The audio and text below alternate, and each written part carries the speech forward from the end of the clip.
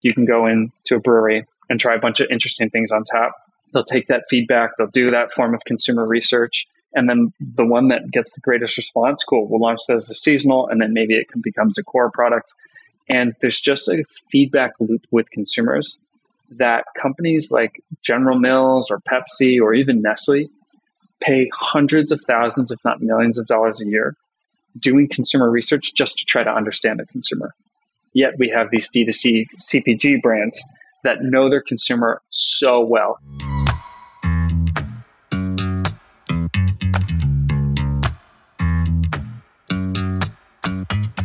This is Evolve CPG, a community of purpose-driven brand leaders who not only believe in better, but actively pursue it. That's better products, better brands, better leadership for a better world.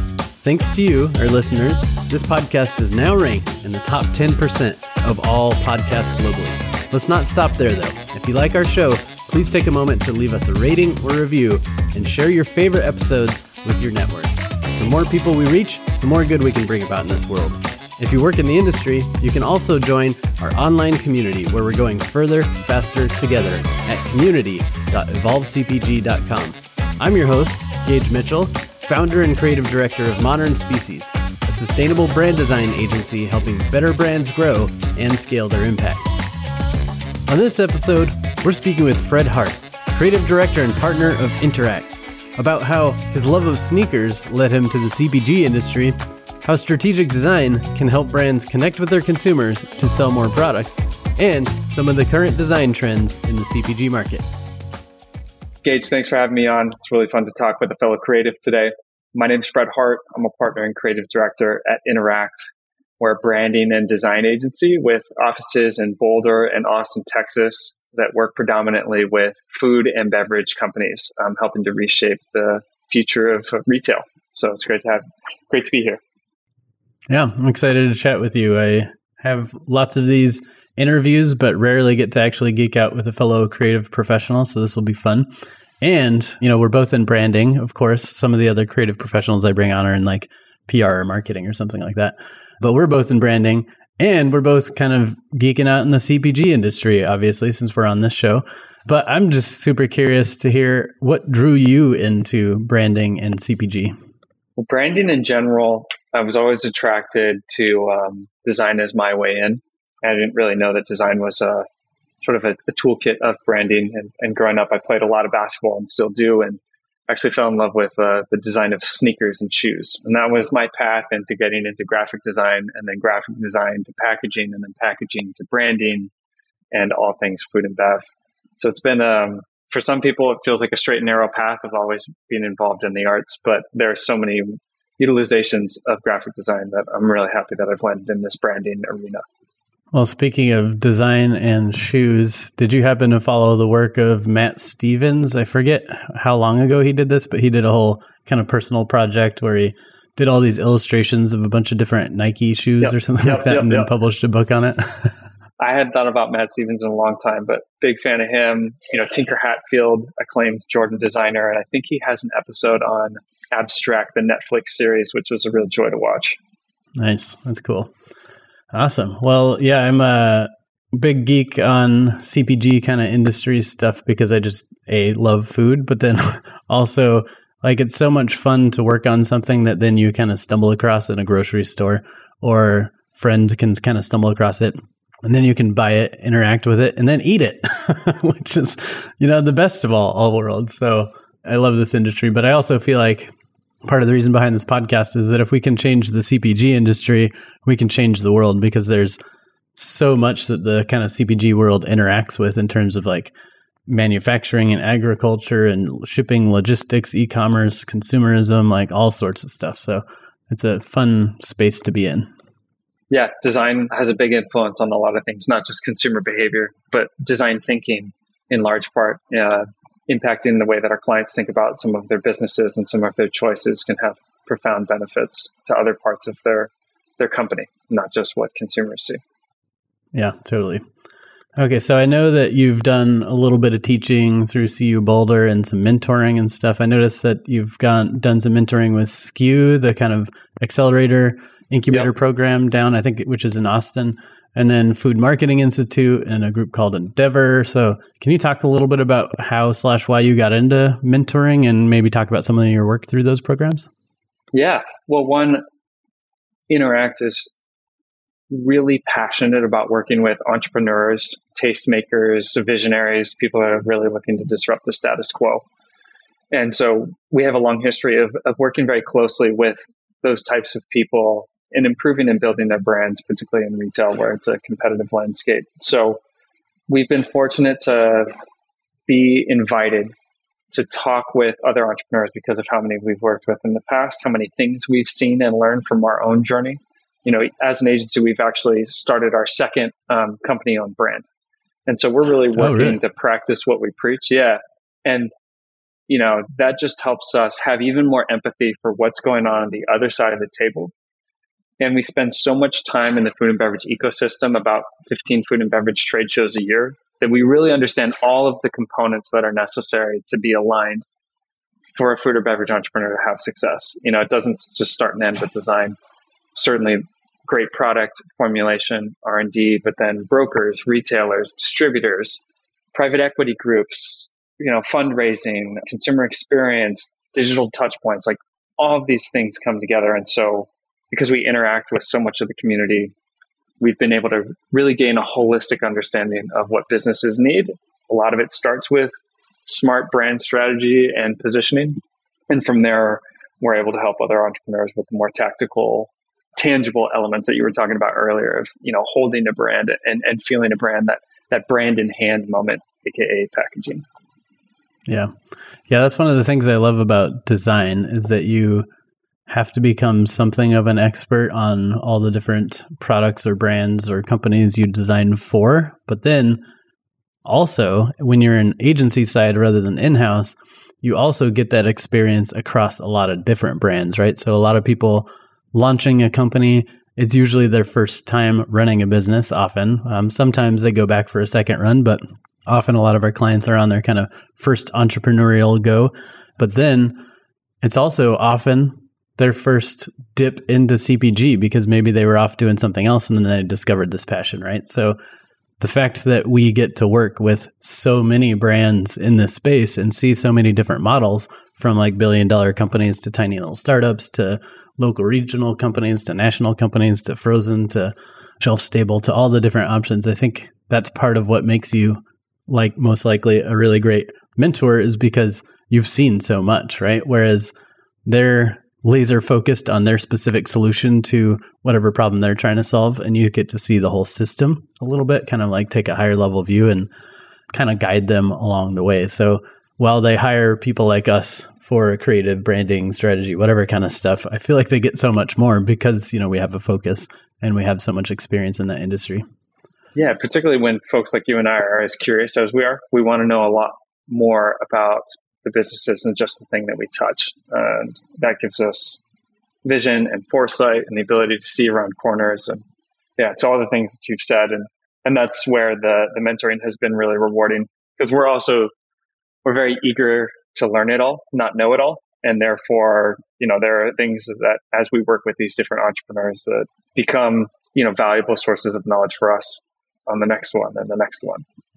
Yeah, that's cool. Yeah, I love it. Just like you never get bored because there's always an interesting challenge, but there's also like something new and fun to learn with every single project and every stage of a client's business. So it's super cool.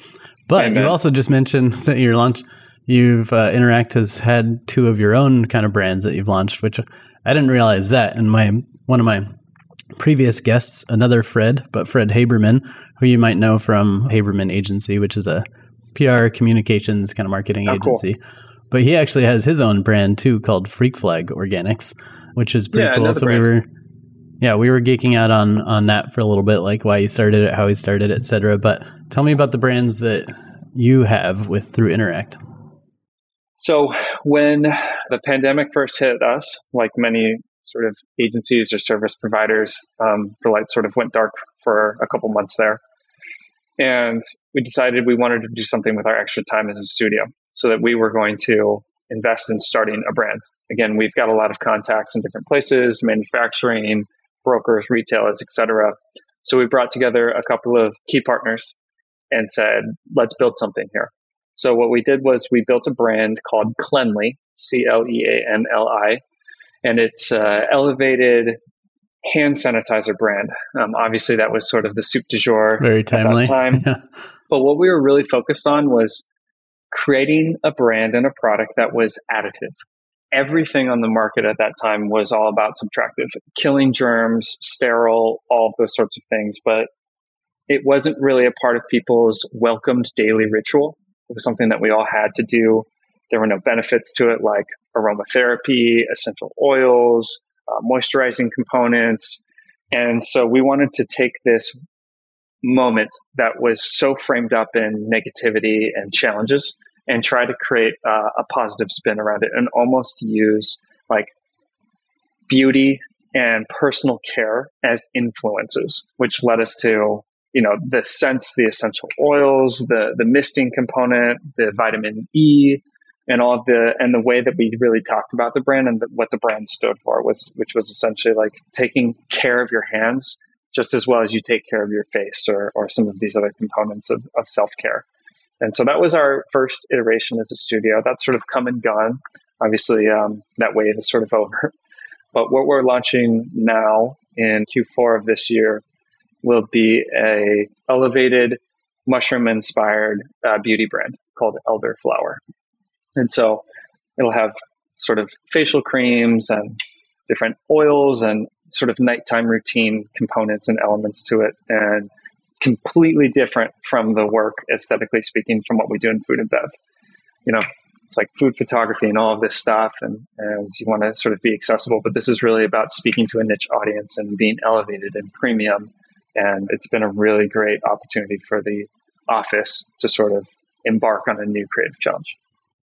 Yeah, that's cool. Because that's what a lot of creatives are a little bit worried about niching is maybe the economy turns and all of a sudden you have no clients, but also just the kind of creative stagnation that they fear might happen if all you're doing is designing the same thing over and over, which I feel like Stranger and Stranger proves that wrong, because they pretty much just only do alcohol/wine, whatever kind of bottles, and they crush it. They just it's the amazing work. So obviously you can stay creative in one focus, but to your point though, creatives love a unique challenge, right? So giving the team something that's like just a little bit different, but it's kind of same, but different for them to stretch their mind on is really cool. Yeah. And it is a challenge because we're our own client at this point, which means that it's a lot harder to create guardrails for yourself from the outside. You want to dream, you want to leave room for possibility. But I think we've learned a valuable lesson, again, putting ourselves in the entrepreneur's shoes to then go back to more of our client work and say, and take some of those learnings along for the ride and build that into our process. Yeah. Nice. Well, speaking of being in the entrepreneur's shoes, I know that kind of you help run the agency. I think, I can't remember if you were on the original founding team or if you came on later as a co-founder or something like that, but you're a partner, right? That's what it is? Yep. So I came on as essentially a co-founder with my business partner. He bought it from his dad. Great. Okay. So you're kind of help run the business, but then also you did the Seth Godin's MBA program and another program I've kept my eye on for a while, the Yale Creative Leaders Experience, because I've been deeply involved with AIGA for a long time and I always see them like partnering with Yale, or I think they did one with Harvard for a little bit or whatever on the kind of creative leaders training stuff. So 2 cool programs. I haven't done either of those. I did the Seth Godin's marketing seminar though. So I'm a little bit familiar with some of his style of teaching, but just out of curiosity, what did you think of those programs? What were like some major takeaways for you? I'm genuinely just very interested in leadership and how it helps us do better creative work. Doing great design is not the hard part. Facilitating it is oftentimes, as well as like sort of leading it through clients' businesses, because there's a lot that we take for granted and that we have to spell out for them. So those 2 courses that you listed out were things that I thought were important, just my own development and to the agency's development. Alt MBA is really interesting. It's completely different than traditional higher education, where higher education is more top-down learning. There's a professor or subject matter expert, and you go to learn the course materials and all of these things. This almost like flips it upside down. So there's actually no subject matter expert. There's no one person that everyone's learning from. It's much more self-reflective. It's much more group-oriented. And to me, focuses on the soft skills of leadership more than anything. Yeah, love Seth Godin, but I do think it's a misnomer to call it an alt MBA. There are a lot of MBA components that are not touched on, but it does focus on the soft skills of leadership, which are critical. The Yale and AIGA program was remarkable. It's like a week-long course. It's on campus. I got to meet Michael Beirut and a handful of other preeminent design thinkers. And it touches everything. It is focused around creative leadership, but you understand how to work with data. You understand the importance of consumers, org charts, communication styles, public speaking. It's really just a crash course. And, you have to apply, you have to be accepted. It's a small cohort, maybe somewhere between 20 and 40 people per class. And you get to meet some really interesting folks from all walks of life. There were people from Google and people from the New York Times, and there were journalist folks, and there were people from the financial industry and real estate backgrounds, and just all sorts of arena, because creative is so far reaching that you sometimes forget. Healthcare is another one. Just how many wonderful professionals there are in all of these different fields and industries. Yeah, that's great. I kind of wish design programs where you're going to learn graphic design, branding, whatever, that they would teach more of this kind of stuff in those programs, because I think almost all creative professionals or graphic designers at least, but writers and other people too, regardless of whether they launch their own agency or run their own agency, they often at least freelance or do some other stuff on the side, right? So it's like, I would guess that it's almost like 90% plus people who do some sort of like small businessy thing or whatever on the side of maybe their full-time job, or they start an agency. Yet we get no actual business training in design school, even though that is the case. So I love that all these programs, more accessible programs, exist these days. Because sure, you could go back and get a full MBA, but for most designers, that would be a huge expense and complete overkill because MBAs are mostly designed for you to climb corporate ladders, not necessarily, they're not all designed around like running your own small business or something like that. So like these alt MBAs, or I also did this program called 10,000 Small Businesses. That's kind of a partnership with Babson College, which is, I think, supposedly the number one entrepreneur university in the country or maybe the world. I'm not sure. But then they partnered with, I'm terrible, but I always forget which big bank. So I'm not even going to try, but a big bank. They kind of funded it as part of their kind of give back to the world to support small businesses. But anyway, I think more than 10,000 small business owners have gone through that at this point, but it sounds kind of similar to the Yale Creative Leader, but without the kind of design spin. But you go through I want to say it's like a 6-month program or something like that, where you do a few, well, if you're in the national program, they also have some local programs, but you do a mix of, in the national program, some on-site stuff where they bring you out to Babson and you do some work in cohorts and small groups and stuff like that.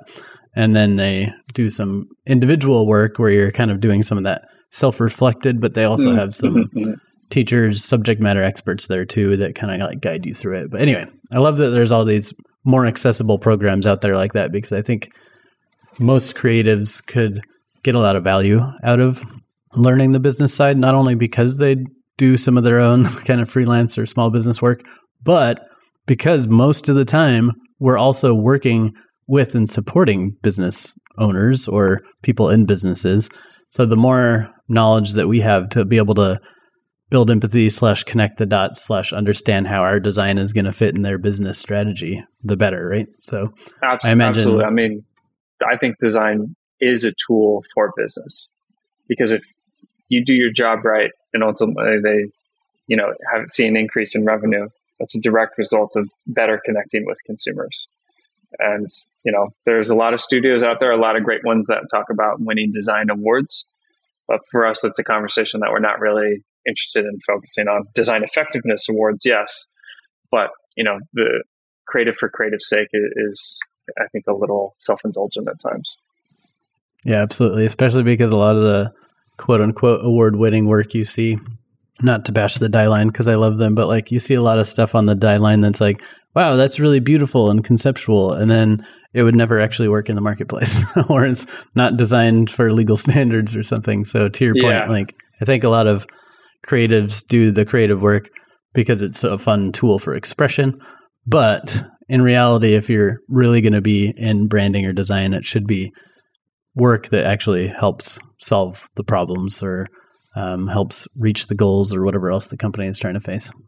That's exactly right. Definitely, we're in the business of solving problems visually.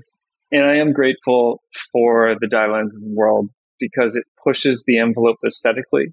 I just would never want us to be the tip of that spear. I'd rather us sort of calculate and be more strategic. And I appreciate the envelope pushers out there in the world. There are many, many, many of them. But if we can sort of cherry pick all the best things and then bring those to our clients' tables and really use it to help them connect to the consumer, then I think that's the winning formula. Totally. It should be effective first and foremost, and then beautiful after that. And sometimes beauty is how you make it effective in certain categories, right? That's like number one, like maybe in personal care / beauty products, like it's less about communication in some of those categories than it is in the food and beverage world, for example. But still, you're using that as a tool to move the needle and cut through the clutter and so on and so forth. So another one, just for anyone out there listening and wanting to do more kind of business training that I'll just mention here is Lift Economy. Also has an interesting kind of like alt MBA program where it's teaching more of like, sustainable, regenerative kind of inclusive business models in something of like a cohort experience that I've heard good things about. So people can check that out too.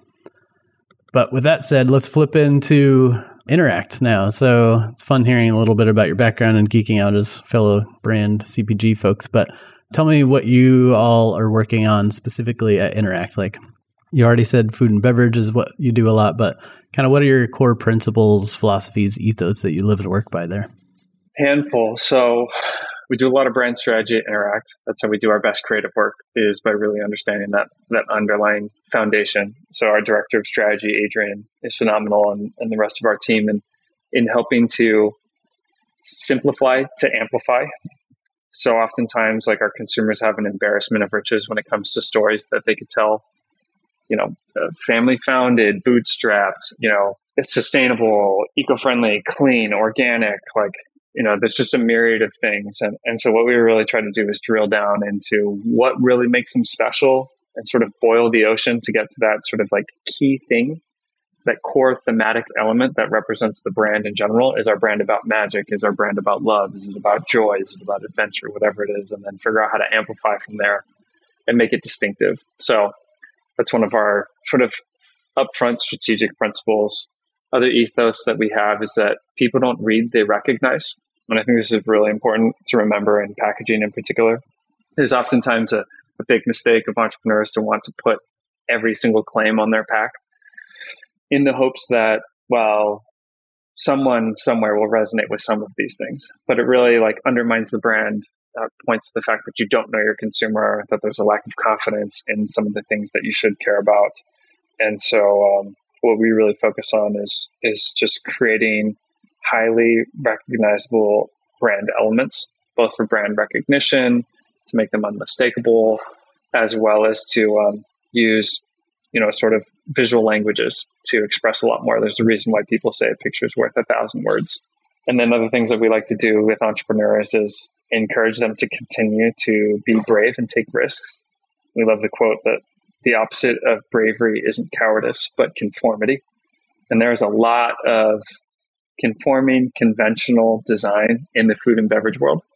It seems to be a general playbook that people always follow. And it's given birth to this mantra of challenge the category, not the consumer, which means let's not simply just be different for different's sake. That's not the point of this, but let's figure out what everyone else takes for granted and then find a way to flip that on its head and use it to our advantage. And an example would be a company like Boom Chicka Pop. When they did their big sort of overhaul, they looked at the category of popcorn and everyone was focused on showing images of popcorn. Well, no one's popcorn looks any different than the other. We all know what it looks like. We don't need to be told what it looks like. And so what they did was they leaned into attitude and personality with the Boom Chicka Pop name, a very distinctive, unique color palette. And it just helped communicate a fresh new story in that space where everyone else suddenly felt commoditized. And I think that was a big part of their success. And it's an example of that sort of mantra in work. Yeah, that makes a lot of sense. I think I love the simplify, amplify statement. I've seen some other agencies like Planet Propaganda just put that as like their homepage graphic or whatever, because it is so important that if you're trying to be everything to everybody, you're going to be nobody, nothing to everybody, basically, because that's right. You're not carving out a niche, you're not planting your flag, you're not making it clear, and people can only remember a few things, right? So if your brand is about all the things, then nobody's going to remember it. But if your brand plants a flag and, we're the sugar-free sauce company or, whatever, just like pick something that you're kind of all about hopefully for a good reason too. Yep. Then it makes everything so much easier because you can communicate more quickly. You can pitch to retailers. You can understand your consumer. You can build better social graphic. Like it just makes everything easier when you pick a focus, right? That's awesome. So one of the things that's different between Interact versus Modern Species is Interact's bigger, and you work also with some bigger clients. Modern Species focuses primarily on like the mission-driven, organic, regenerative, fair trade kind of space, but Interact does that, but also worked with like companies like Hot Pockets, for example. So I'm curious, like I never actually worked in a big agency on those big like Pepsi level brands or something like that.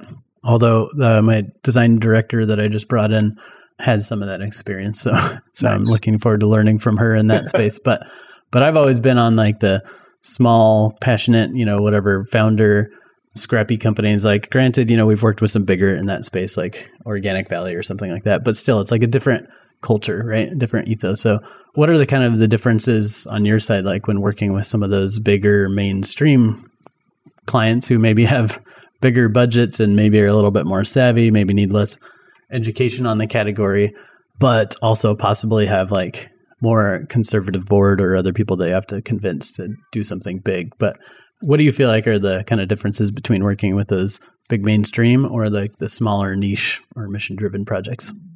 Yeah, it was an eye-opening experience.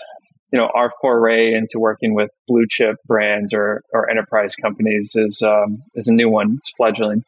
We got the opportunity because we actually worked with Nestle to create a brand from scratch for them first. So we have a reputation because of all of our work in the entrepreneurial world where bigger strategics have come to us to work with their incubators or accelerators to try to do that for themselves. And so we built a brand that's in market right now called Nestle Rallies. It's a refrigerated nut butter ball enrobed in chocolate product. Sits next to things like Perfect Bar and Clio bars and very progressive for a company like Nestle. Totally clean ingredient list, again, refrigerated, so there's no need for preservatives, natural plant proteins from nut butters and things of that nature, healthy indulgence. And so it was really fun to work with them. They basically had the R&D white space and then said, we need a brand around this. So we identified core audience, positioning statements, tone of voice, verbal identity, naming, then brand identity, packaging design, social and launch materials, etc. And it was after we had done that people at the main headquarters of Nestle got wind of our work and were kind of intrigued by a more boutique style agency that's mostly worked in natural products with entrepreneurs in emerging and challenging categories and said, what would happen if we gave them a shot working on Hot Pockets, a brand that was in dire need of relevance because it had always catered to the person that purchases Hot Pockets for the home, but not the consumer, which is actually more of like what they deemed a 13-year-old gamer. So that was the problem that they came to us with. And it was a really interesting one. I think we did some phenomenal design. There's some stuff on the cutting room floor that I still think is really cool and really rad. But what you learn quickly is with an organization that big, your presentations are going to be socialized without you. So everything needs to be airtight.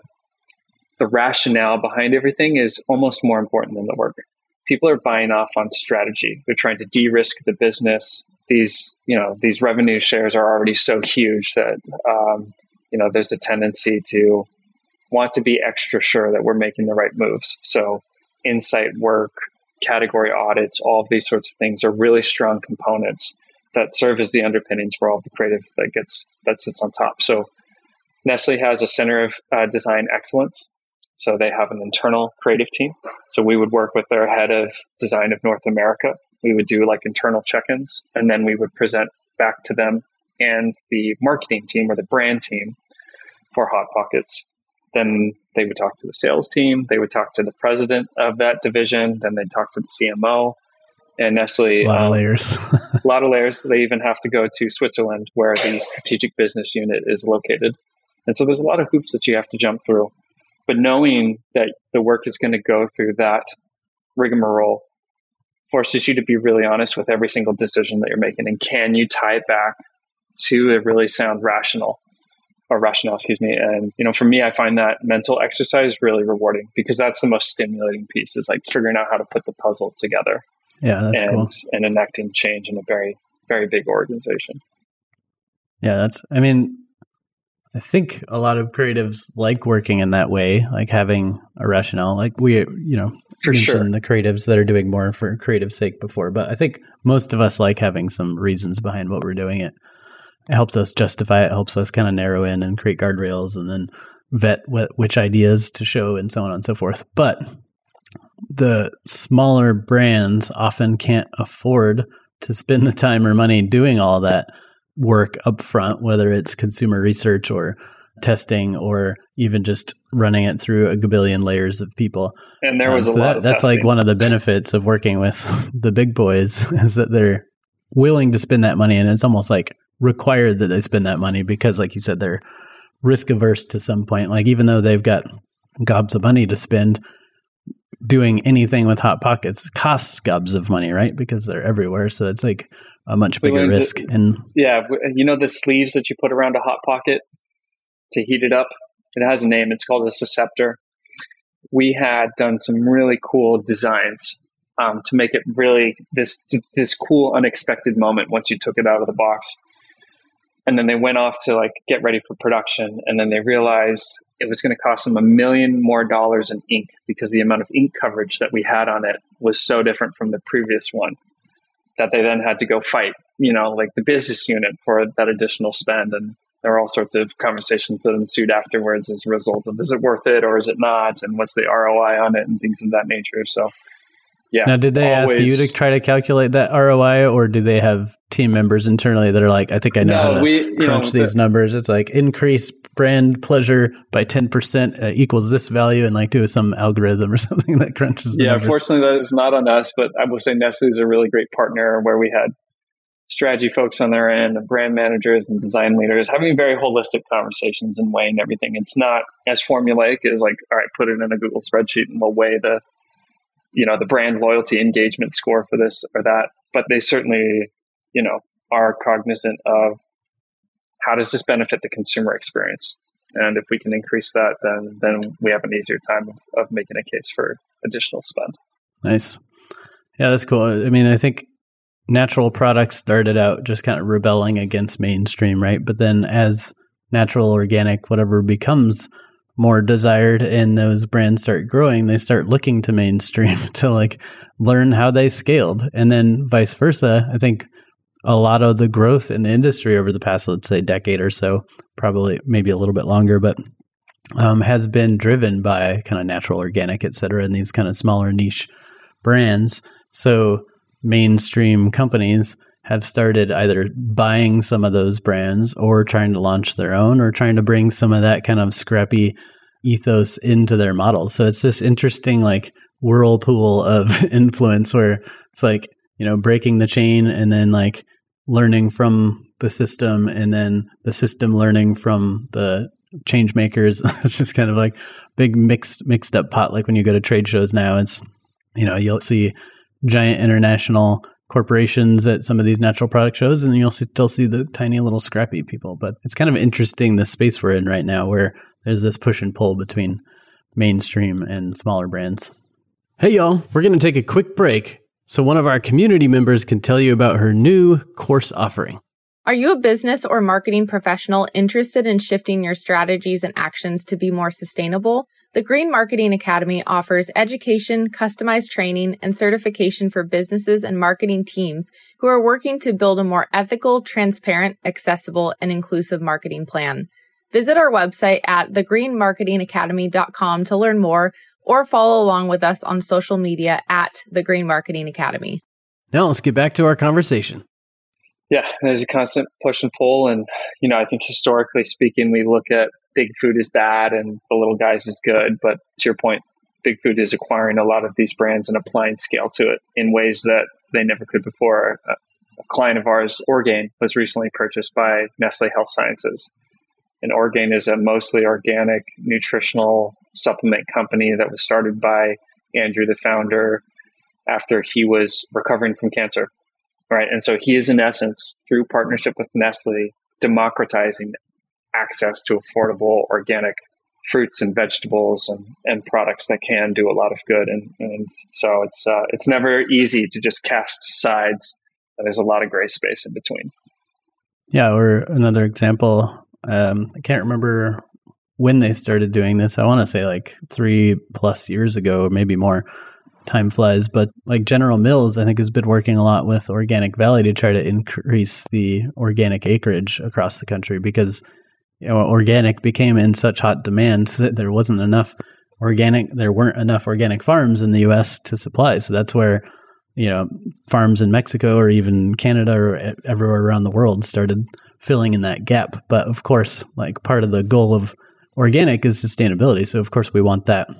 Right. Here on our own land in the U.S. and, to be able to increase the acreage, et cetera. So there are companies out there that are partnering, giant international companies like General Mills partnering with experts in organic agriculture, like Organic Valley, to say, hey, let's squash the beef, so to speak, and let's figure out how we work together to grow this industry. And, some of the hardcore organic folks are up in arms about like, why would anyone partner with General Mills and so on and so forth. There's always like this political thing going on. But to your point, like it's really hard to draw that line. Even like Walmart, which I was a recent guest, Sadra from No Evil Food, said like when they first started supplying their kind of vegan, kind of rebellious plant-based foods into Walmart, a lot of their employees were pissed about that because they're like, this is kind of like the opposite of the ethos we want. We don't want to support companies like that. But Sadra was like, yeah, but it's about access. Like, don't we want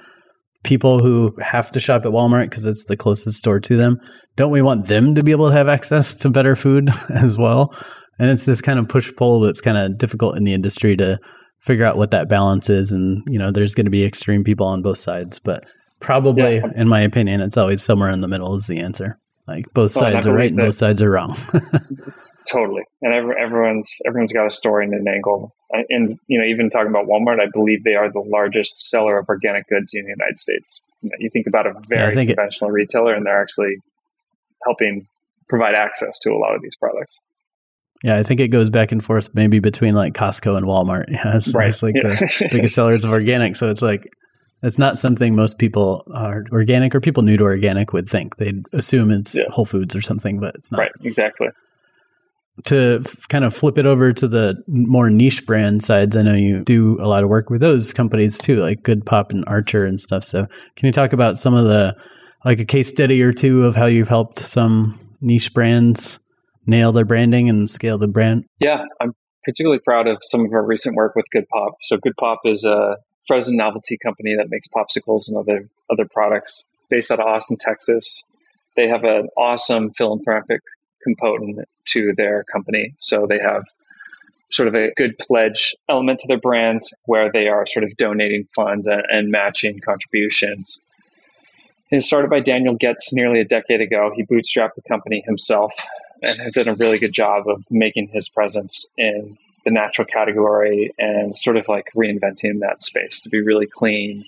I believe all of their products at this point are dairy free, and they have some really great indulgent, like, orange sickle bars and creamy fudge bars and things of that nature. So we started working with in 2019, first time ever working with an agency, which meant there was an opportunity for us to help educate our client in terms of ways that they could really enhance their presence in natural, but also go after a new distribution channel in conventional. And the landscape look a lot different in these two places. So when you go to a Walmart or a Target, you're coming up against national brands for the most part. So Outshine, the Popsicle brand, Johnny Pops, a private label has a big play there. And they're all colorful, all saturated. And when we look at Good Pops, it's a white-based packaging and design. So said kind of like cute, healthy, and better for you in that context. But in the world of natural, where they're coming from, private label was continuing to eat away. White was used by a handful of brands. And so one thing we always ask ourselves again is like, people don't read, they recognize. White is sort of recognizable for our brand, but it's also equally generic. So what other brand elements or assets are we going to bring to the table to help it be more distinctive, have higher recall, just feel more premium because it has a higher price point. So let's use design to reinforce those things. So we did a refresh, launched it into market, and then they saw a 40% increase in sales year over year, which is pretty phenomenal because they were doing, somewhere between 20 and 40 million in revenue. So, you apply 40% on top of whatever their base was. And that's a pretty big impact for a brand that could use every penny to continue to gain distribution and launch innovation. And I'm proud to say that the design system that we built for them was straightforward enough and was easy to understand that they have now launched ice cream sandwiches and like a Klondike bar like product all on their own internal. And it looks great. Like us as an agency out partner, awesome. We're like, you guys did a wonderful job. Like kudos to you. And that's what we love to see is just like a little bit of self-reliance on our clients' part. So they don't constantly have to come back to us because that's a big spend on them. And, we ultimately want to see them control their own destiny. Yeah. And that's always a scary moment when you hand off this baby that you've helped bring into the world, AKA a brand, and then hand it off to the client and you're like crossing your fingers, like, please don't mess this up. Please don't mess this up. But that's great that they were able to carry it through and that the system held up, which is amazing. Yeah. Sometimes we work with clients in the same regard where it's like you get the thing started and they take it over and that's awesome. And that's great. And most of the time, hopefully they do a good job, but like sometimes you're just like, oh God, you kind of want to like ask them for the files back so you can clean it up or something like that. Yeah. Let me just get my fingers on that one more time. Yeah, totally. That's cool. So what do you feel like since we're both designers or creatives, like what do you feel like are some of the design trends you're seeing right now kind of playing out in the CPG market? Bloomberg has been doing a lot to cover the space right now. So, blanding was sort of a big design trope where, we're sucking the life out of these brands all using sans serif. Fashion was going through like a big problem. And so I think you saw a lot of that, particularly in the last 7 to 5 years in the D2C realm, where it felt like there was just sort of this aesthetic rinse, wash, and repeat that was being applied to everything. Now there's the adorkables trend, which is very much tied to Gen Z. High saturation of color, lots of personality, tongue-in-cheek, and, all about joy and being self-effacing and things of that nature. And I think there's a lot of interesting, again, that things that are happening there. We're very cognizant that you can't just simply pick up that palette and just apply it to brands haphazardly. Different consumers have different needs. Different categories have different pieces of context. You do that to beef jerky and suddenly you look like a clown in a room, but maybe it works in craft beer. So there's all sorts of realms, but we're seeing a lot of that. And I think more than anything, we're in this sort of time and phase where companies are coming to us more than ever saying, we want to really find our own DNA. And that's always a really awesome ask, but also a very difficult challenge because it means sort of reinventing the aesthetic wheel every single time for each brand, but ultimately creates the greatest level of authenticity. So those are a few things that I think we've been seeing and playing with. A lot more experimental typography these days, so many great type foundries. Anything that you're seeing on your end? Yeah, those are some fun ones that have come up in conversations with some of our clients for sure. Like for me, I didn't really love the kind of brandless movement, by which I mean like it makes sense in some contexts, like what's it called, Muji, that Japanese like clothing company or whatever, where they're just trying to like cut out the middleman, not spend a bunch on like designing fancy brands or whatever, but just bring you good quality at a lower cost.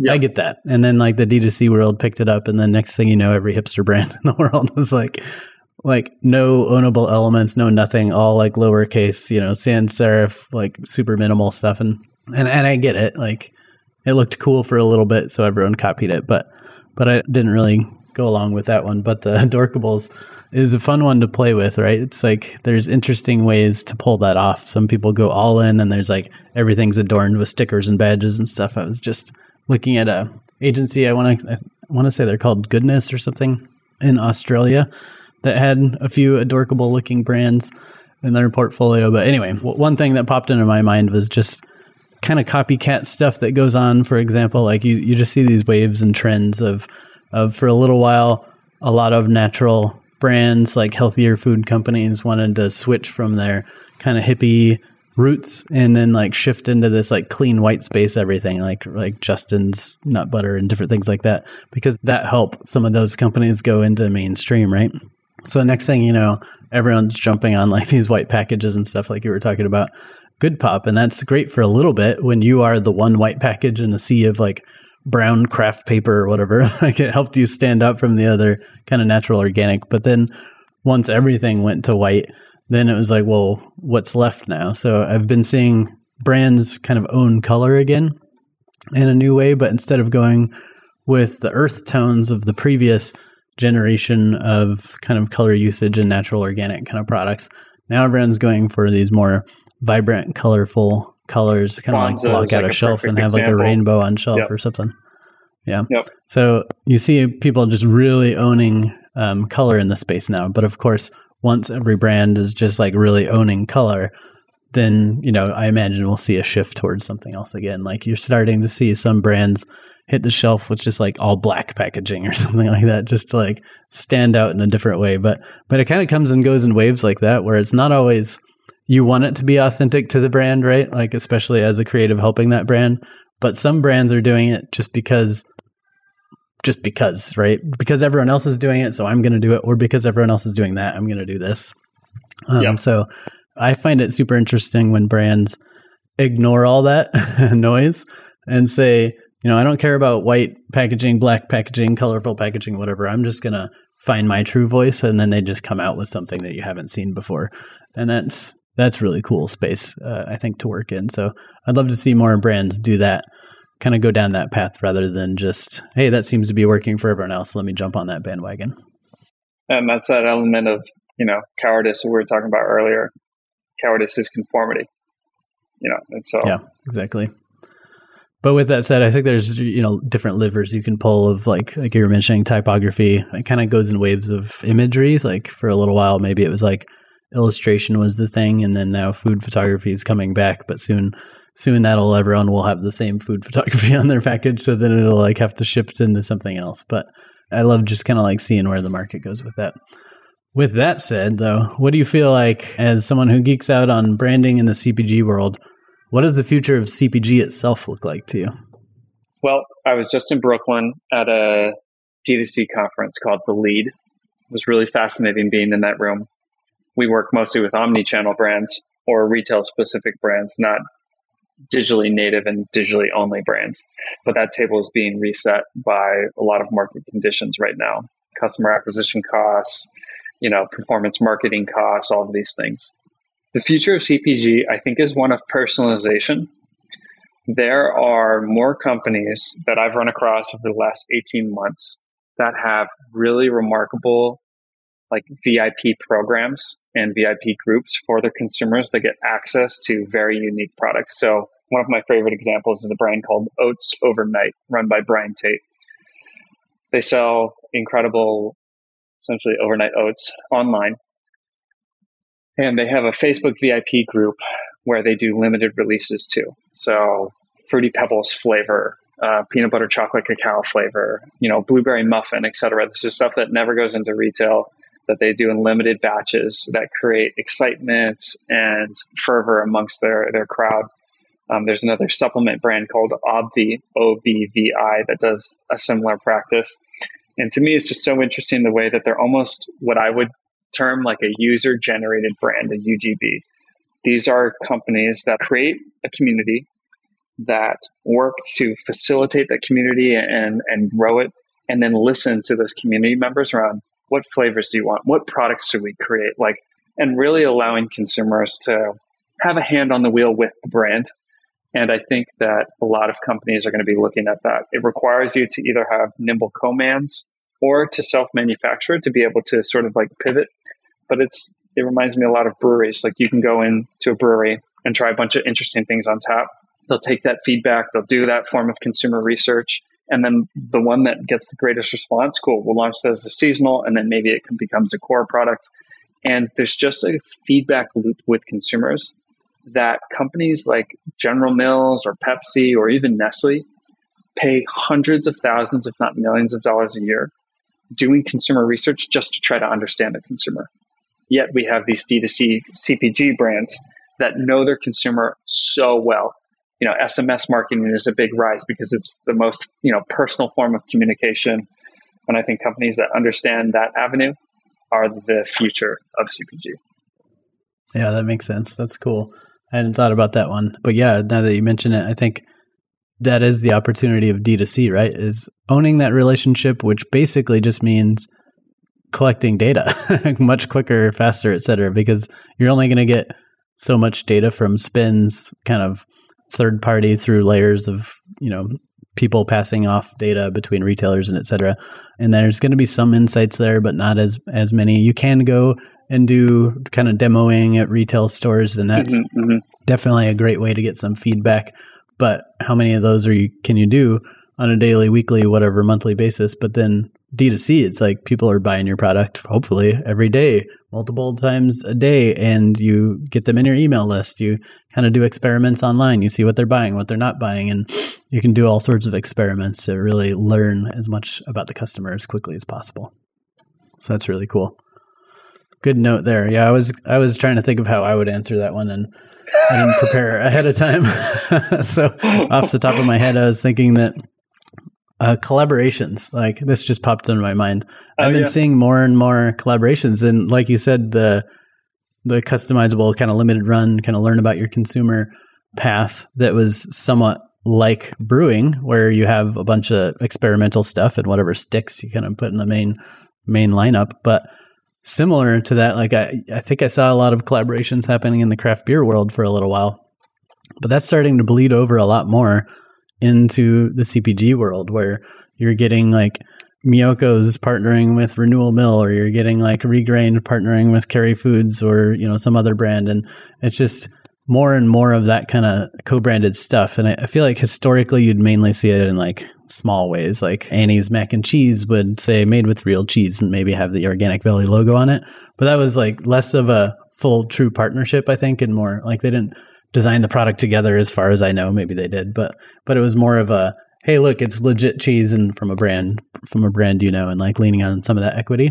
Or like Tabasco's done a lot of that, like, Tabasco little bottle like on a box of Cheez-Its or something like that to show that there's that collaboration. But I feel like it's becoming a more meaningful, deeper kind of collaboration process with a lot of brands, especially I think as some of like the, let's say, upcycled food movement or regenerative agriculture or whatever grows. There's only so much quantity or so much knowledge in some of those movements that some of the bigger brands kind of have to partner with a smaller brand or something like that to be able to work in that space, because otherwise it would just take them so long to get up and running. I'm all for it. I like a good collaboration, and excited to see what people come up with. They're usually delicious and sometimes unexpected. Yeah. And we're pretty much at time here, but one question left on the list I wanted to touch on a little bit is, I know that like Modern Species, who's obsessed with sustainability, I know Interact kind of has some kind of efforts in sustainability as well. So can you talk a little bit about like how you all kind of implement or integrate sustainability or impact or whatever into your work? Yeah, so we're very fortunate to have an amazing team member at Interact. Her name's Valerie Hawks, and she is our head of production and sustainability.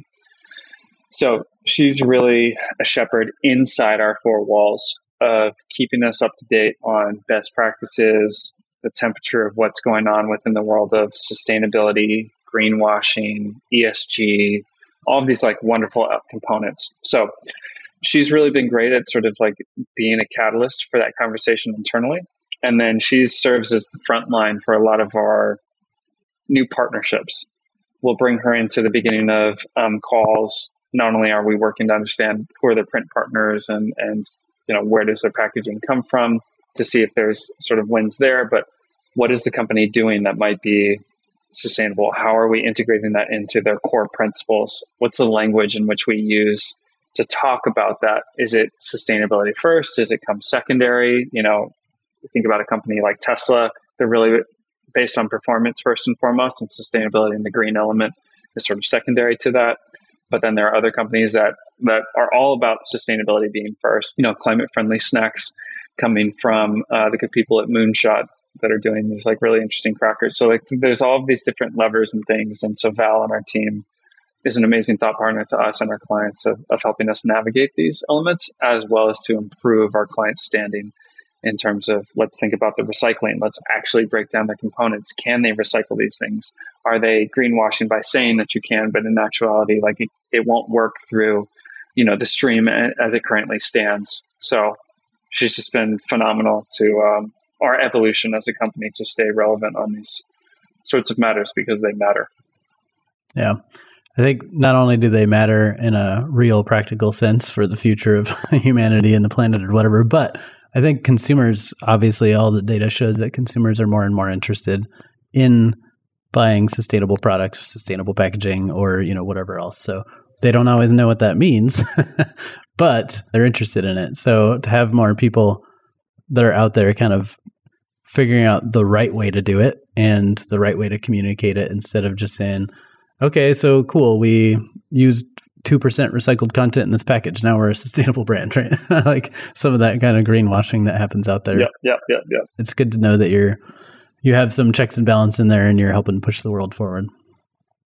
Nice. Well, I've held you for too long. I imagine we could keep geeking out for much longer, but I know we've got busy schedules to get back to, but I appreciate you spending some time geeking out on design, branding, CPG, and all other fun things that we chatted about. And thanks for doing what you do at Interact and helping brands find their DNA. My pleasure. Thanks for the platform. It's wonderful to be able to talk about these things with you. Thanks for listening. If you'd like to learn more about Fred or Interact, go to interactbrands.com. Subscribe to our podcast and YouTube channel for more innovator interviews, expert advice, and leadership discussions. If you like this episode, leave a heart, thumbs up, or review, and share it with your colleagues. As an ever-evolving show, we also love feedback, so send us your thoughts or ideas for who we should talk to next to evolve@modernspecies.com.